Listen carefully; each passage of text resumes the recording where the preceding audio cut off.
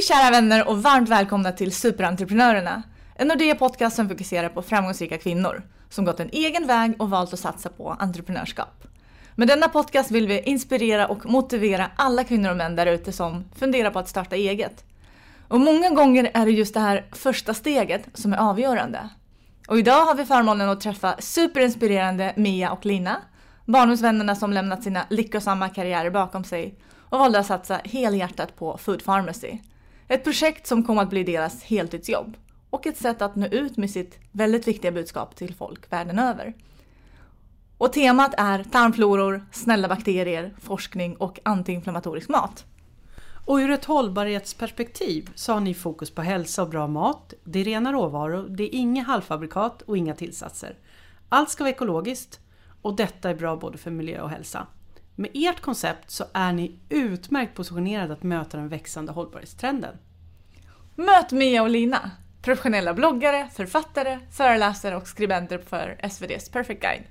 Välkomna Lina och Mia, jättekul att ni är här. Fin presentation. Jag börjar nästan skratta när du läser upp allt där. Det känns som att du pratar om någon annan. Men det är vi.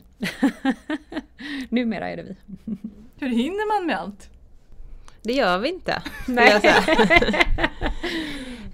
Men alltså, hade vi inte haft barn så hade vi och inga vänner så hade vi hunnit med allt. Men jobbet slukar ju väldigt mycket av vår tid just nu faktiskt. Vilka är ni? Berätta, vem vill börja? Ja, jag är Lina och jag är född och uppvuxen i Göteborg. Ganska snabbt efter studenten så lämnade jag Göteborg och gav mig ut och reste. Och sen så befann jag mig rätt mycket på resande fot faktiskt fram till jag blev mamma någon gång precis före jag fyllde 30. Mitt första jobb var här uppe i Stockholm. Då började jag jobba med affärsutveckling i Afrika, Asien och Latinamerika. Och jag älskade verkligen det jobbet. Det var ett väldigt roligt och stimulerande arbete där jag mötte otroligt mycket människor från alla möjliga kulturer, länder, branscher. Men det gjorde också att jag reste runt. Så jag tillbringade många år på resande fot helt enkelt. Sen de senaste 10 åren så har jag haft min bas mest här i Stockholm. Eftersom att jag då fick först min dotter och sen min son 2 år efter. Och då var det småbarnsliv. Då blev det svårt att resa. Ja, då blev det resor till Mallorca på sommaren eller istället skidbacken i Sälen och sådär. Och någonstans vid 35-årsåldern så bestämde jag tillsammans då med min gamla barndomsvän från Göteborg, Mia, att starta en blogg för att inspirera framförallt oss själva men även andra till att äta mer hälsosamt eftersom att vi precis då hade fått upp ögonen för hur maten faktiskt påverkar vår hälsa och att man kan äta i förebyggande syfte för att inte bli sjuk helt enkelt. Otroligt intressant. Kan inte ni prata vidare? Får vi höra lite med Mia också? Är det okej att jag avbryter dig nu, Lina? Efter denna monolog. Jag är också från Göteborg. Det var så vi lärde känna varandra, men det kanske du sa. Någonstans jag var 13, Lina var 12, eller 13 och 14. Jag flyttade också upp till Stockholm faktiskt direkt efter gymnasiet. 1 år via Frankrike, sen upp till Stockholm och började plugga på en skola som då hette den RMI Bergs, nu heter den typ Bergs School of Communication. Olika namn, samma skola, pluggade copywriting, en reklamutbildning då för kreatörer och började väldigt snabbt jobba, direkt efter den, det var bara 3 terminer den utbildningen. Så att jag hamnade i reklambranschen väldigt tidigt. Jag hade väl precis börjat få köpa själv på systemet när jag fick mitt första jobb. Och sen så jobbade jag, älskade också mitt jobb i 15 härliga år i reklambranschen. Blev med tiden kreativ chef, creative director och bytte några arbetsplatser men efter ungefär 15 år då, runt 35, så var då jag och Lina bytte riktning i livet. Och också i kombination med att man fick små barn, i kombination med en slags rastlöshet faktiskt som grodde de senaste åren. Och en känsla av att jag kanske inte ska göra samma sak resten av livet. Det trodde jag kanske när jag började jobba, men det blev allt mer tydligt att jag skulle göra någonting annat, och att det var att starta eget, det hade inte jag riktigt, den poletten hade inte trillat ner riktigt än, för jag har alltid trivts av att vara på en arbetsplats med en datapata som man ringer på när allting brakar sönder och en fast lön och sådär. Jag har inte tilltalat så mycket av det där egna entreprenörskapet, men det växte ju fram där de åren precis innan vi startade bloggen. Hur började det? Hur har den resan börjat? Den började, vi brukar säga, det är många saker som ledde fram till det, men bland annat så hade vi precis lagt ett jobbigt år bakom oss när 3 kvinnor gick bort i vår omgivning. Då. Det var min mamma, Linas moster, och vår bästa väns mamma som i för ung ålder gick bort i cancer under loppet av ett år. Vi har alltid varit hypokondriska.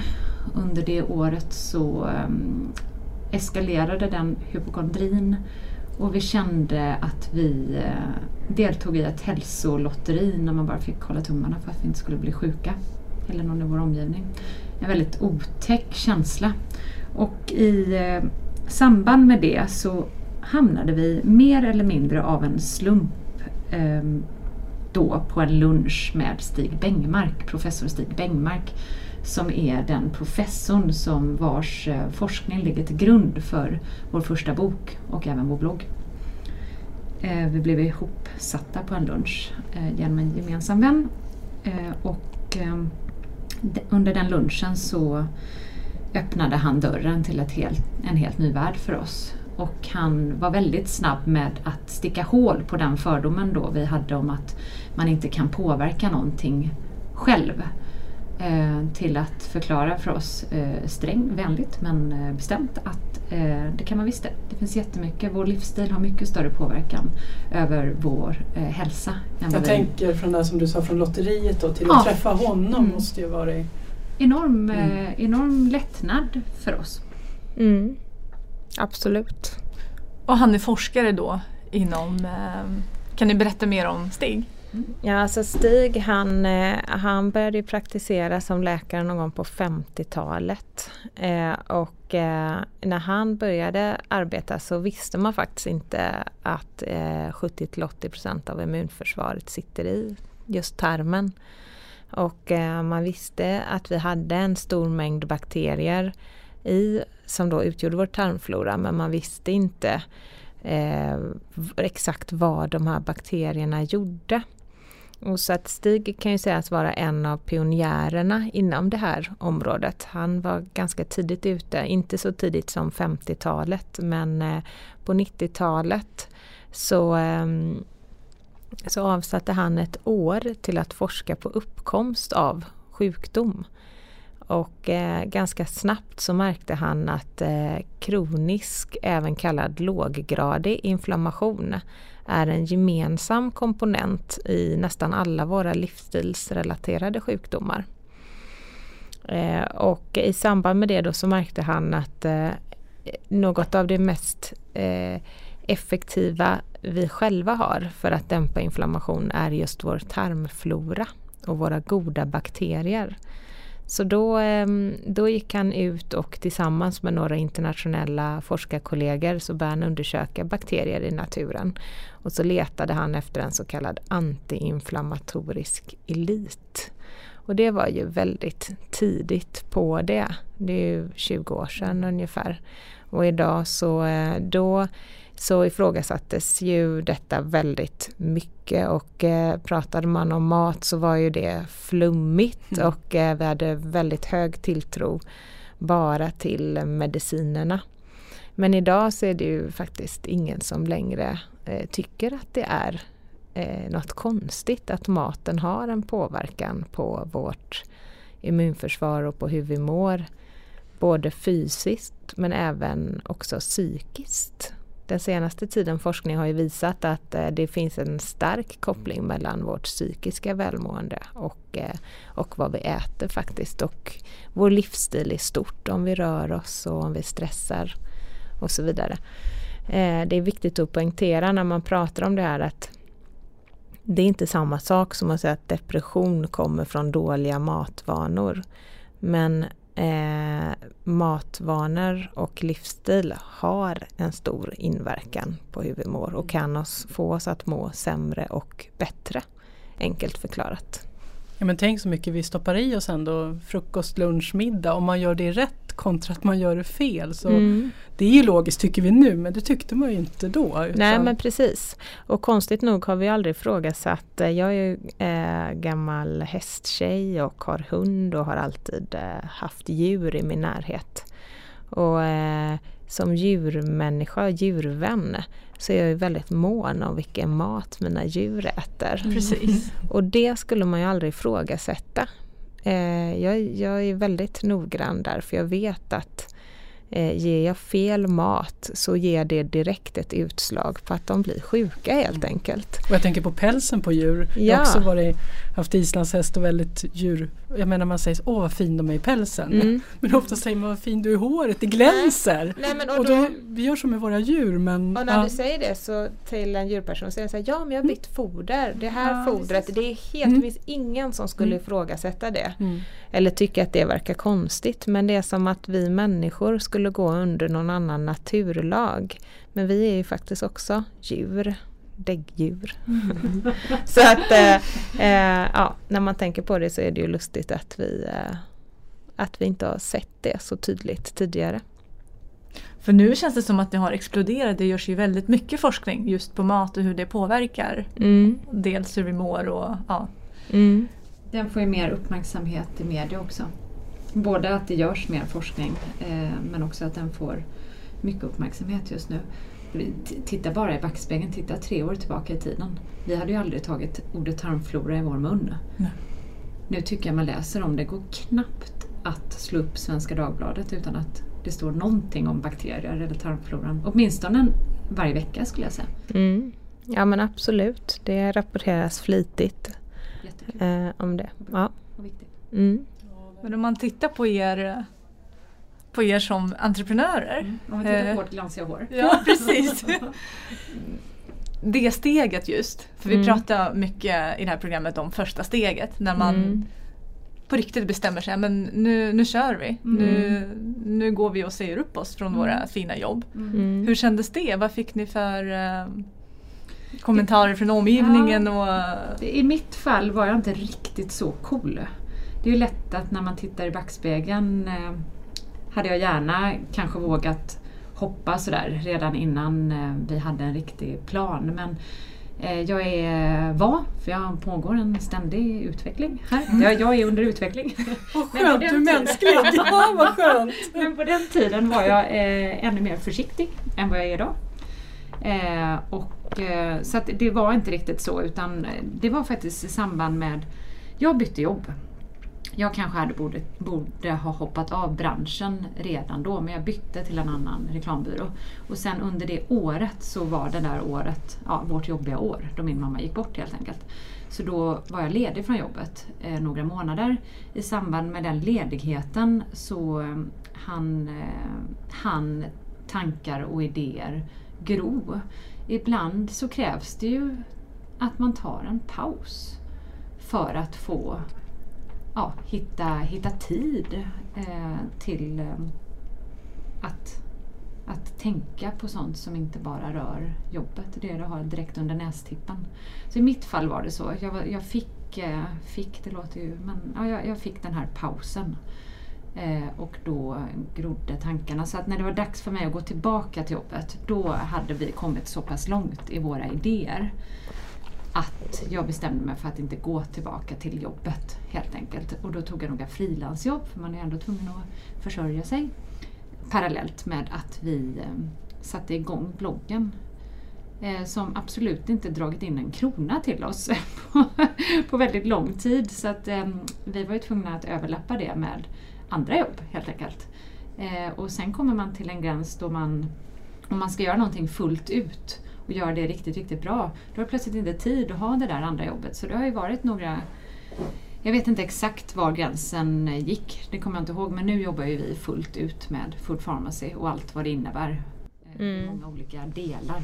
Och det har vi gjort under lång tid ändå. Under lång tid, men det var ändå en lång tid när vi var tvungna att överlappa det. Liksom. Det var inte något sådär att jag kom till jobbet och bara, nu är det slut. Jag ska starta en blogg som ska ta över världen. Även om det här var en rolig historia. Men jag tänker lite också som du sa det här året med din mamma och när du tog ledigt. Var det i samband med att din mamma var sjuk och du var med henne i hennes sjukdom? Eller liksom kom det här efter när du började stanna upp? För det är klart man tänker på saker när och kära. Min mamma var inte sjuk så länge. Hon gick bort väldigt hastigt. Jag var ledig de sista veckorna i hennes liv. Eftersom hon inte bodde i Stockholm. Och efter det så kom jag ihåg att jag ringde till min chef och sa att ja, men nu behöver inte jag vara här längre utan nu kan jag komma tillbaka och jobba. Och då förklarade han för mig att ja, men det är kanske nu det jobbiga börjar. Eller inte chef. Börjar, men han hade faktiskt varit med om en liknande resa några år tidigare. Så av erfarenhet sa han det, och det hade han ju väldigt rätt i. Hade det inte varit, det är ju väldigt många, majoriteten går ju tillbaka till jobbet på måndagen och fortsätter sina liv. Och hade det inte varit för bland annat då Jocke, min chef, så hade nog jag gjort det också. Det var en otroligt viktig paus för mig av så många olika anledningar. Gott att höra att det finns den medmänskligheten, och nu hade ju han gjort någon liknande resa, men ändå. Det var väldigt viktigt faktiskt. Sen kom jag aldrig tillbaka till jobbet. Det kanske han inte riktigt hade räknat med. Men det blev bra för alla. Somnar du nu eller? Nej. Lina, får vi höra hur landade du i det här? Ja, men jag har nog inte, eller jag har inte varit varken försiktig eller rädd av mig. Snarare kanske lite, sett i backspegeln, lite dumdristig eller man ska säga. Jag har inte sett så mycket problem utan jag skulle säga så här, om jag visste idag vad det innebär att säga upp sig från ett välbetalt jobb där man kommer till en kontorsstol och precis som Mia sa, man kan ringa till IT-avdelningen när det strular, man kan få hjälp med vi bara tar för givet. Allt från höger till vänster, och sen kan man ändå trots all hjälp man får sitta och kräva högre lön i lönesamtal. Hade jag vetat hur otroligt bortskämd jag var och hur svårt det är att tjäna pengar i en startup, eller man tjänar inte pengar, man går back helt enkelt, så hade jag, det är tur att jag inte visste det, för jag hade förmodligen inte gjort en clean cut som jag gjorde. Det var en omorganisation när jag var hemma på föräldraledigheten med min son. Och jag fick rapporter hem om att folk sparkades hänsynslöst till höger och vänster, och alla mina gamla kollegor fick de fick bara gå. Det var ett väldigt tråkigt sätt. Men jag var ju föräldraledig, så att jag var ju på något sätt skyddad, förstod jag i efterhand. Och jag kom tillbaka och väntade ju på att jag också skulle bli uppsagd. Men jag blev ju inte det. Och sen så kände jag att det här är ju jättetråkigt. Hela arbetsplatsen har slaktat, folk går omkring och mår dåligt. Jag kom tillbaka till något helt annat än det fantastiska stället jag hade jobbat på. Och så en dag gick jag själv in till den chefen och sa, jag kan tänka mig att sluta. Och hon såg ju, hon blev nog väldigt lättad, för att när man gör sig av med en hel personalstyrka så vill man egentligen att alla slutar. Så att där och då så bestämde vi att men jag säger upp mig. Och som sagt, det hade jag nog inte gjort om jag visste vad som väntade mig. Å andra sidan så är jag väldigt glad idag. Eftersom att det har gått så bra, och på något sätt så att vara entreprenör och att starta eget, det är på något sätt att gå i livets skola, och det är så otroligt mycket man blir medveten om. Och i mitt fall i alla fall, men jag tycker att jag delar det med många andra som har samma resa, så att man växer mycket som människa och lär känna sig själv, och det är en stor osäkerhet. Och man får jobba mycket med sig själv, både på ett professionellt och ett privat plan. Så att, ja. Jag tänker på alla timmar vi lägger på terapi. Ja, men precis. Det hade jag inte gjort när jag var kvar kanske. Jag skilde mig dessutom inte långt efter. Så att jag menar att gå från att både skilja dig och säga upp det från ett välbetalt jobb. Det är väldigt dramatiskt. Ja, nu i efterhand återigen, det är oftast förändringar som leder till något bättre, men i mitt liv så förändrades liksom allt över ett bräde. Från att leva det här trygga lilla livet så blev det ett väldigt otryggt men ett väldigt spännande och oförutsägbart liv. Så att det var som att bli tonåring igen. Fast med en tonåring med ansvar och med omdöme och med liksom att så här, vad händer imorgon då? Ungefär. Men du fick behålla bästisen? Ja, alla vänner finns ju kvar. Så det är roligt. Men så det är både, men jag tror att många har en dröm om att starta eget, och att man ser oftast när du tittar på en entreprenör eller på egenföretagare, så ser du de lyckade exemplen och du ser oftast personerna när det har börjat gå bra. Men vad man inte ser är de år av slit, ingen inkomst och ganska stor oro. Kommer det här liksom att funka? Och då gäller det ju att ha en bästis som i mitt fall eller vara lite galen liksom. Men är man för liksom oroligt lagd så kan det bli många sömnlösa nätter. Du är en kombo, du är en galen person med bästis. Precis. Men absolut, det har räddat mig. Vi har på riktigt, alltså bokstavligt talat, legat i fosterställning tillsammans på olika hallmattor och brutit ihop och tänkt att vad gör vi, varför gör vi, är det här liksom, vad har vi gjort? Ja, men precis, det är ju lätt att säga nu efteråt när vår bok har varit en av Sveriges mest sålda böcker och översatts till 15 språk, att så här, det var helt rätt gjort.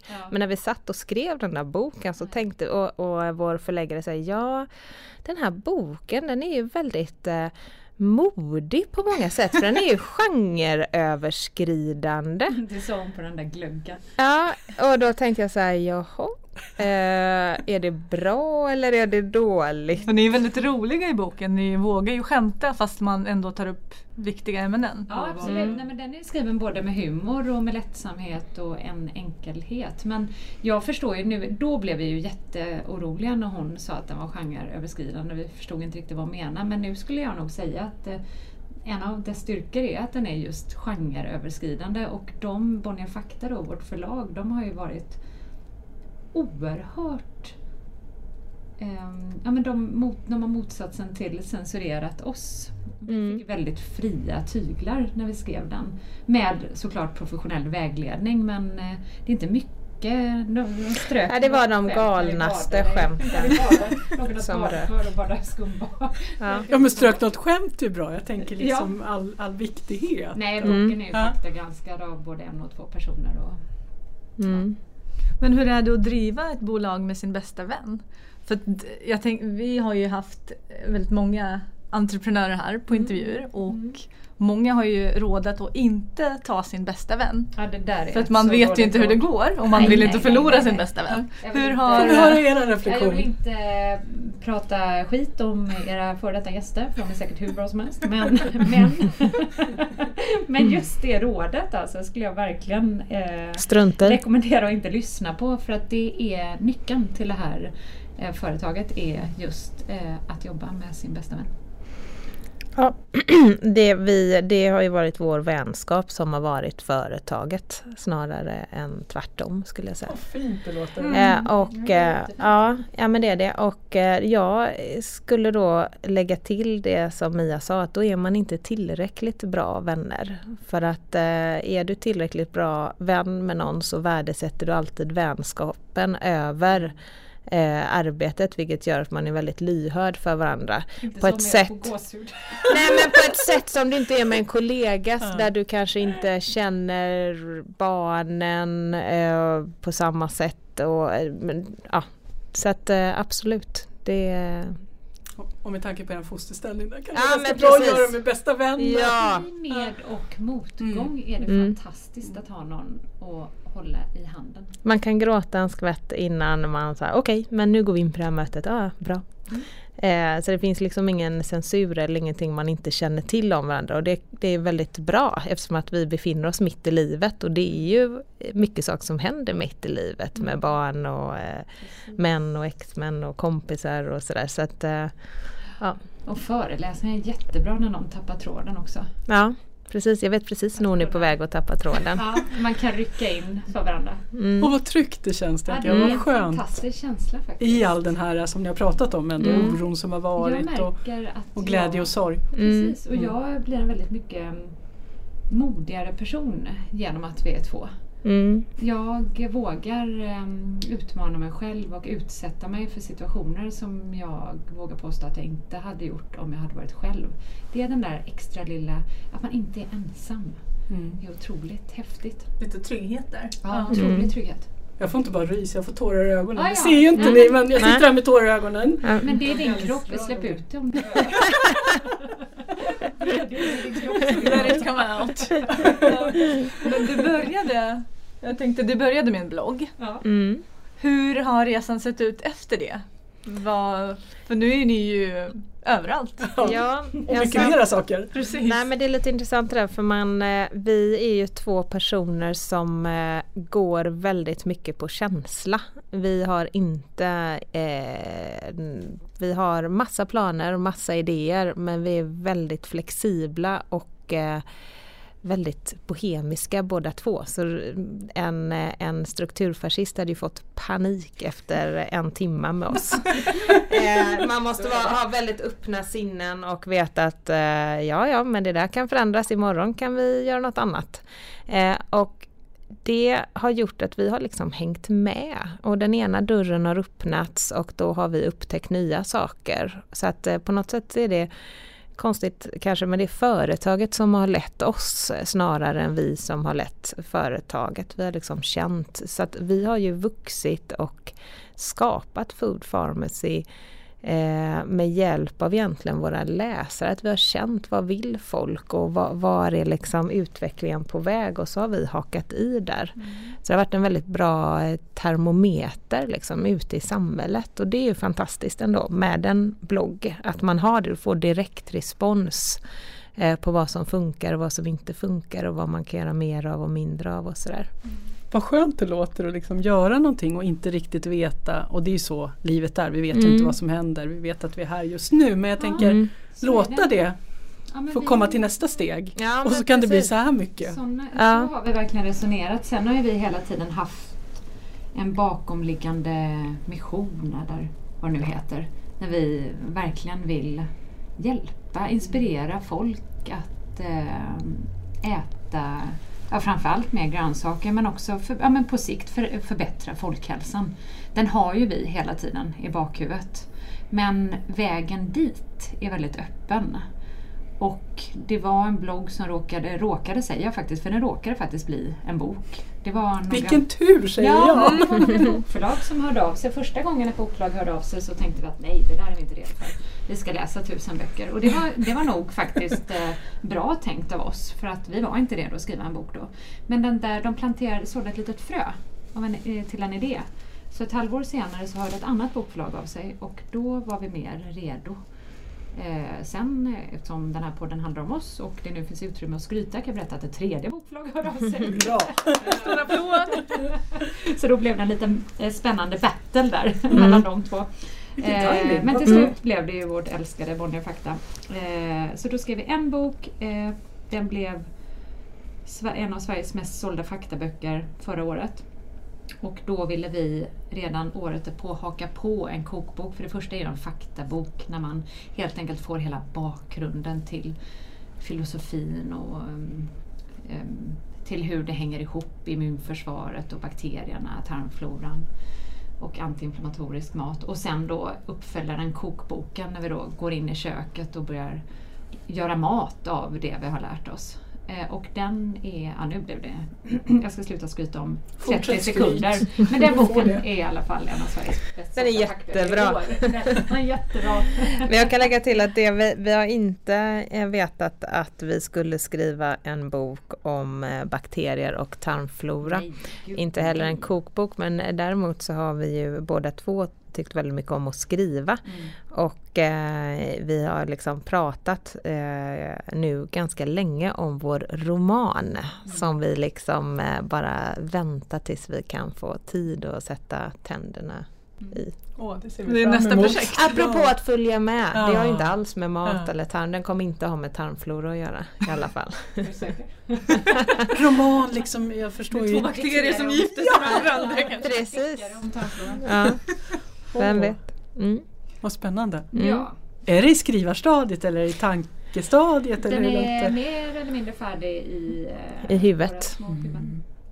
Fantastiskt. Jag har ju ärlighetens namn 2 idéer. Ja, men precis. Det blir 2 böcker. Ja, det är bra.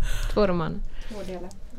Men de drivkrafterna, vad är det som motiverar er i vardagen? Jag tänker, ni har ju så mycket. Vad är det som får er att fortsätta? Dels är vi väldigt intresserade av ämnet. Och det liksom, det finns inget slut på det. Inte en enda dag på över 3 år har vi haft problem att veta vad vi ska skriva om på vår blogg. Den uppdaterar vi 5 dagar i veckan. Inte en enda dag har vi haft brist på saker att skriva om. Så dels är det ju verkligen ett stort intresse för ämnet och en otroligt härlig känsla att jobba med någonting som vi vet gör skillnad för människor. Den aspekten ska vi inte underskatta i det hela. Vi får så otroligt, på tal om termometern som du talade om, den här fokusgruppen vi har tillgång till, får så otrolig kontakt med dem, så otroligt mycket mejl till vår infomail, kommentarer på bloggen, på Instagram. Vi har ju konstant dialog med dem.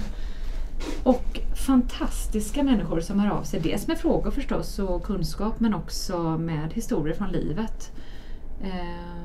Och vi ser att vi faktiskt har hjälpt till och hjälpa väldigt mycket människor. Vi liksom har hjälpt människor, det är ju fantastiskt. Du. Ja, men jag kan inte tro att det är så. Alltså, men det är så. Har jag förstått. Nej, men det som är också är väl att både det som Mia och jag delar är att vi liksom har massa idéer och tycker att det är kul att det behöver inte vara jobb, utan det är liksom idéer som blir jobb. Och den här kreativiteten, att så här, nyfikenhet, och jobbar man så med någon och har det, så blir det att det är kul, liksom, saker skapas av sig själv på något sätt utifrån idéerna. Det hade nog inte blivit så mycket gjort om vi hade suttit på en juristbyrå, för det är vi inte riktigt. Då hade vi nog varit lite latmaskar. Stackars klienter.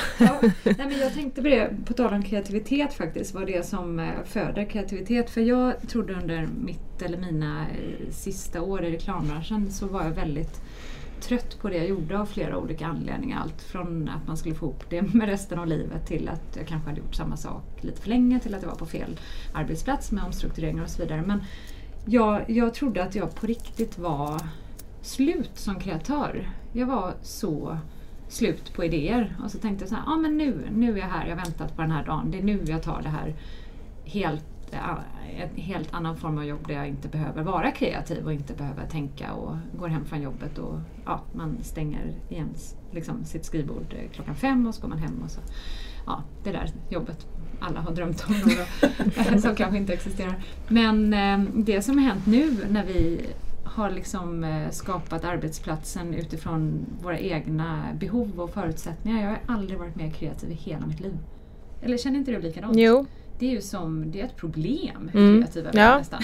Kan det vara det? Det låter som ett drömproblem. Det är ju nästan jobbigt. Ja, men det är jobbigt för det är så mycket som man inte kan plocka upp när man är bara 2 personer. Nu har ju vi turen att vara några till.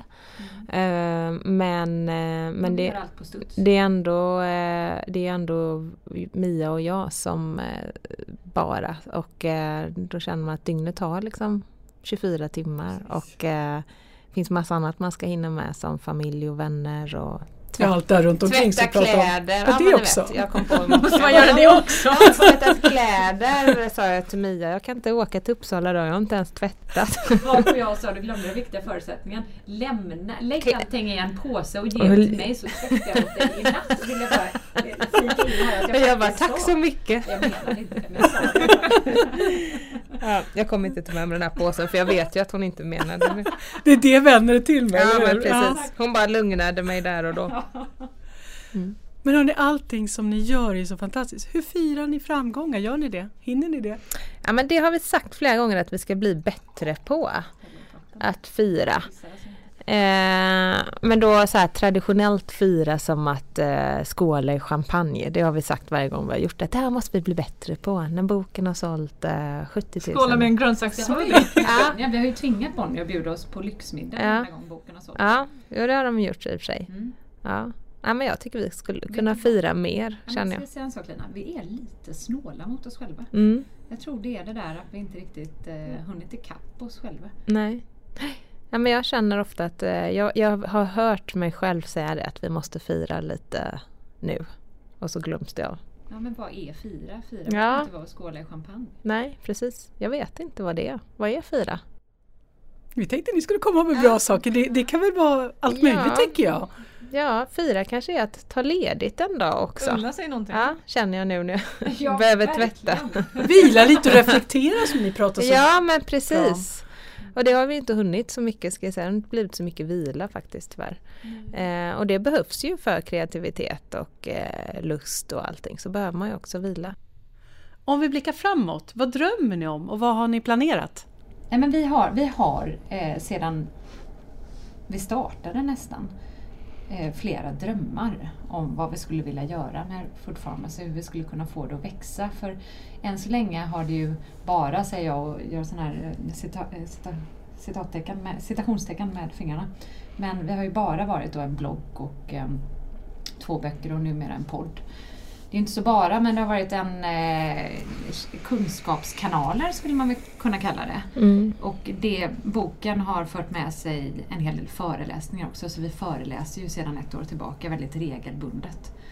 Men utöver det, vad vill vi göra med Food Pharmacy utöver det? Och där blir vi kontaktade av väldigt mycket olika spännande företag, och vi har väldigt många olika idéer också, allt från att men som man kan tänka sig, vad ligger nära till hands när det handlar om mat och hälsosam mat. Det kan ju vara allt från att man startar ett varumärke. Det är väldigt okonkret nu. Man tänker på de här 10 miljonerna. Och bara, gud. Var med på TV. Skuldsatt resten av livet. Ja, på riktigt. Allt från att vara med på hitta på en rolig tv-format. Till att hitta på en rolig produktlinje med saker man stoppar i munnen och går av till att och så vidare. Men roligt är ju röda tråden, känner jag. Roligt, ja. Ja, men det är viktigare att ha roligt. Allt vi gör måste ju kännas att det finns, att vi drivs av lust, och att gå till jobbet varje dag och ha roligt är ju, vi vill fortsätta att ha det, och då får man ju verkligen se till att värna om vad det är för oss. Så det är ju en viktig bit att inte tumma på. Men spännande fas befinner vi oss onekligen i, för vi har ju alltid förstått vår egen genialitet på något sätt. Men det känns som att det tog 3 år för alla andra. Vi är lite efter det här. Och vi märker ju en extremt stor skillnad. Man får ju automatiskt mer. Vi fick väldigt fort läsare till bloggen, och vi fick väldigt fort PR via boken. Men nu, drygt 3 år senare, så har det på riktigt exploderat. Och det är väldigt, väldigt spännande. För då kommer man i kontakt med nya människor, nya företag och nya möjligheter. Vi får lov att komma tillbaka sen och berätta om allt där som inte är riktigt uttalat. Ja, men precis. Jag får göra det. Och på tal om roligt, vad har varit roligast under resan hittills? Om det är någonting som ni kan så här, urskilja? Ja, massvis. Men jag gillar ju saker som man kan ta på. Det fysiska och de här 2 böckerna varenda gång jag går förbi dem.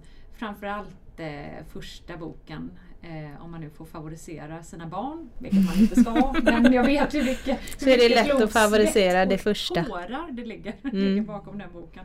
Så när jag ser den så jag är så oerhört stolt över den boken. Ja, men det är jag med.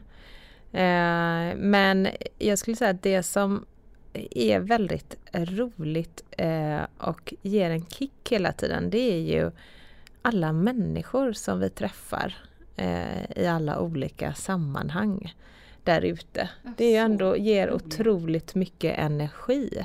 Och inte bara då i Sverige utan som nu när vi var i Polen och hade någon jättemärklig cooking class. Vi hade aldrig jag är ju ingen alltså vi är ju inga kockar. Nej, utan det är ju, vi har ju startat det här av hälsointresse så att vi lagar ju mat hemma till barnen och oss själva, men helt plötsligt skulle vi ha en cooking class för väldigt liksom matintresserade matskribenter i Polen, varav någon var gift med en fransk bagare som höll då själv cooking classes, och så sa han så här: ja, hade min man varit här så hade han ju smält av för han är perfektionist. Ja, okej, då förstod vi att det var ju lite rörig. Alltså, vi stod med ett kärl som var så stort så att vi kunde knappt omfamna det med båda ärmarna runt det. Och Mia vad lagade ni för någonting då? Ja, vi lagade vi någon lasagne för alla människor. Och Mia säger så här: häll i, och det var ju polska ingredienser och ett kök vi aldrig hade varit i och massa människor som stod med så här stora ögon och frågade hur gör vi nu? Och Mia säger till mig: kan du krydda i den här tomatsåsen? Och jag bara, jag har ingen aning om i den storleken. Hur mycket kryddar jag? Hon bara, jag vet inte, krydda på bara. Och jag stod där och rörde och verkade seriös. Men det var så trevligt. Blev det sen då efter allt svett och panik. Och maten blev supergod. Så vi hade sån tur, för det hade ju lika gärna kunnat bli att hela saltkaret åkte i där för att vi hade noll koll verkligen. Nej, men sådana situationer som att bara så här, gilla läget och kasta sig in i det och sen känna att det här var ju rätt kul ändå. Men återigen, alltså, vi hade ju aldrig hamnat där och heller aldrig överlevt om vi inte hade haft varandra. Tänk dig att vara själv i den situationen. Ja, men då, vi kan ju på riktigt, vi kan ju garva oss igen. Vi bryter ofta ihop när vi kommer till ett ställe och vi ska vara med om någonting. Ja, men så här, 3 timmars direktsänd tv i Polen typ, när vi var det är väldigt ofta som vi så här, bryter ihop och skrattar för att vi mår så psykiskt dåligt. Men visste du det här? Nej. Visste du? Nej, inte jag heller. Och vad ska du att föredraget ska handla om skönhet? Nej, va? Skulle det? Vi kan ju ingenting om skönhet. Okej, vi gör så gott vi kan. En gång så var vi på en kursgård där vi fick hela... Det var en miss i kommunikationen och då förstod vi sen när hela gruppen kom att det var vår kurs som de kom till. Men det hade inte vi förstått. Ja, det var ju spännande. Och på kvällen så låg vi så här, dunkade huvudet i väggen och skrattade och grät. Jag kan inte prata om det. Och så här, vad gör vi här? Hur hamnade vi här? Och det är väl det då som kan vara, eftersom att vi är lite oplanerade så kan vi ibland hamna i situationer där vi tittar på varandra. Men sa du ja till det här? Nej, jag trodde det var du. Nej, jag har inte varit med. Och så får man gilla läget. Jag jobbar aldrig med din bästa vän. Men det är det som gör er unika. Ja. Alltså det...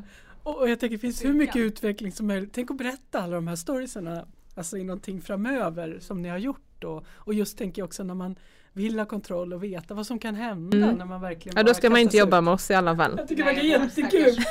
Alltid tråkigt. Nej, alltid panik, lite svettig och alltid frågar så här, vad gör jag här? Då kan man söka jobb hos oss. Vi jobbar ju med en fantastisk formgivare som heter Anna Lindelöf som har formgivit bägge böckerna och bloggen. Allting som är snyggt i Food Pharmacy-världen står Anna bakom.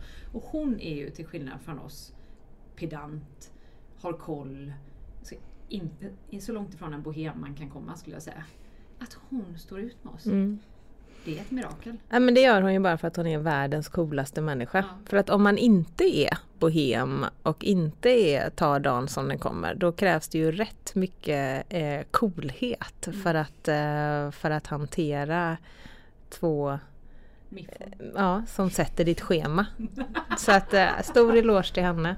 Det har inte någon gång lyst igenom hur trött hon måste vara i olika situationer. Men ni är väl bra komplement till varandra, tänker jag. Ja, det handlar ju om det. Det handlar ju till syvende och sist alltid om att komplettera varandra. Och det gör ju även om vi är bohemer, båda två lika på många sätt, så kompletterar vi ju varandra otroligt bra. Och det är till 99% kristallklart när vi sitter i möten och får olika uppgifter, vem som ska ta vad och vem som skriver vad, vem som skriver på vilken boll. Det är väldigt sällan vi behöver inte ens kommunicera emellan vem som gör, utan det är givet, vi vet när vi går därifrån. Så väldigt lite tid går ju åt till att koordinera, utan det blir väldigt självklara roller. Liksom. Vad lyxigt och skönt det låter. Ja, men det är faktiskt en stor fördel. Det finns ingen konkurrens, men det vill ju jag göra. Eller? Nej. Vad skönt. Ja, det är superlyckat. Men om man tänker tillbaka, det är ändå 4 år som ni har drivit nu bloggen. 3. Eller 3 år. Ja. Och det är starta ett företag och starta någonting nytt som från scratch egentligen.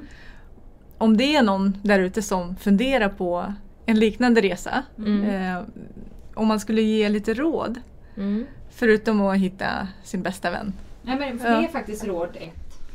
Hitta en bästa vän. Eller ta med en bra vän. Teama ihop med någon som är lika passionerad över det du vill göra som du själv. För passion är ju liksom det som driver dig framåt när det ser rätt svart ut på vägen. Och det kommer det ju göra. Det har ju inte sett liksom ljust ut varje dag för oss. Och då är det ju den passionen som driver dig framåt. Helt enkelt. Så jag skulle säga att det måste ju vara det absolut viktigaste. Sen är ju vissa ensamvargar i och för sig och kanske har svårt att samarbeta och lättare att jobba själva. Men det skulle vara också mitt största tips. Det var ju det vi inte då fick ge som tips. Nej, så just nu det. tänker vi så att det knakar här. Ja. Man kan ju inte råda någon att vara lite galen. Men man var inte rädd då. Kan man råda någon att... Ja, men att man kan ju alltid gå tillbaka. Och man ångrar ju oftast det man inte gjorde. Ja, precis. Det är väldigt bra tips. Jag har något som heter en gammal vän som introducerade VTS-analysen för mig. Känner ni till den? Men du får gärna berätta. Värsta tänkbara scenario. Och den funkar faktiskt väldigt bra än idag. Har funkat väldigt många gånger på Food Pharmacy. Att man helt enkelt tänker vad är det värsta som kan hända. Och det är den avdramatiserar väldigt många situationer. Så applicera lite mer VTS på livet så inser man att, precis som Nina säger, det bara går tillbaka. Det är ofta inte så allvarligt. Nej, och sen att det ena leder ju till det andra. Gör man ingen förändring så kommer ingenting någonsin att leda. Men att kanske inte vara så rädd för förändringar helt enkelt. För det är ju inte så farligt. Utan det är mest tanken på förändring som är farligt. Men när man väl är där så tänker man, gud vad skönt att det här hände. För annars hade jag ju inte varit med om allt det här härliga som är nu. Ja, jag skulle säga att det är farligare att inte förändra saker och ting i livet. Det är en mycket större rädsla i mitt personliga fall än tvärtom. Sådana frågor brottas jag med just nu. Vad händer om man inte gör allt det man liksom drömmer om? Vem blir man då till sist? Men det kanske inte ska prata mer om, det kanske är min terapeut. Ja, det är det. Ska ta det. Men tillåter ni er själva att drömma mycket? Ja, hela tiden. Vi är dagdrömmare. Eskapister. Upphöjt till 100. Men också det här våga byta riktning mitt i livet. Var inte rädd för det. det är liksom inte kört bara för att man är 40. Säg upp dig, skilj dig, skaffa ett tredje barn. Ja. Alltså, gör allt det där du tänker på att göra. Ja, precis. Fantastiska råd. Jag tycker att det ska jag ta med mig verkligen. VTS-analysen. Precis, VTS-analysen. Så mycket bra saker det tänkte jag innan jag gick hit. Så här, men vad är det värsta tänkbara som kan hända på den här podden? Ja, det är kanske att jag pratar lite för mycket om min terapi. Liksom. Men så gjorde jag det och det har jag överlevt ändå. Så det, eller hur? Men en liten avstickare där. Jag tänker, eller avstickare, en fördjupning kanske. Jag tänker på boken, jag tänker på kokboken. Det är väldigt mycket recept och det låter som att man måste förändra hela sin livsstil. Men om man vill bara börja med något litet. Ett enda tips är väldigt enkelt. Lägg till 3 grönsaker i 3 olika färger till varje mål du äter. Så har du gjort en liten grej med ganska stor effekt faktiskt. Och det betyder alltså att du kan lägga morot, fänkål och avokado bredvid din pizza i värsta fall. Det vill säga du kan fortsätta leva precis som du lever idag. Men med det där lilla tillägget så har du kommit en bra bit på vägen. Vilka vackra färger också, man får den här bilden. Ja, men det är viktigt att blanda minst. Det kallas för regnbågsmat. Och det är viktigt att blanda, eller väldigt bra att blanda minst 3 olika färger. För att olika färger innehåller olika antioxidanter.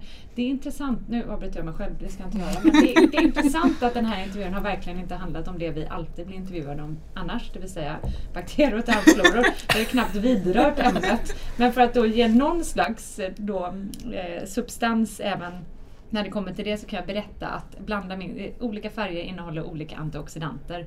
Och blandar man dem så får man dels en bredd av antioxidanter och dessutom så stärker de varandra om man har minst 3 olika antioxidanter. Så de blir liksom extra potenta, eller vad man ska säga. Ja, därav. Men det behöver man ju inte lägga på minnet, utan det enda man behöver lägga på minnet är att alltid tänka på en liten regnbåge när man ska äta pizza. Eller någonting annat. Ja. Vilken bra. Den kan man verkligen använda. Enkel. Älskar färger. Ja, verkligen. Ja. Vi har ju fått så otroligt mycket tips och bra idéer av er. Jag vet inte om ni hade något mer så. Vi brukar alltid be er skicka med en utmaning. Det har ni ju gjort hela programmet, eller hela samtalet. Är det något mer ni tänker på?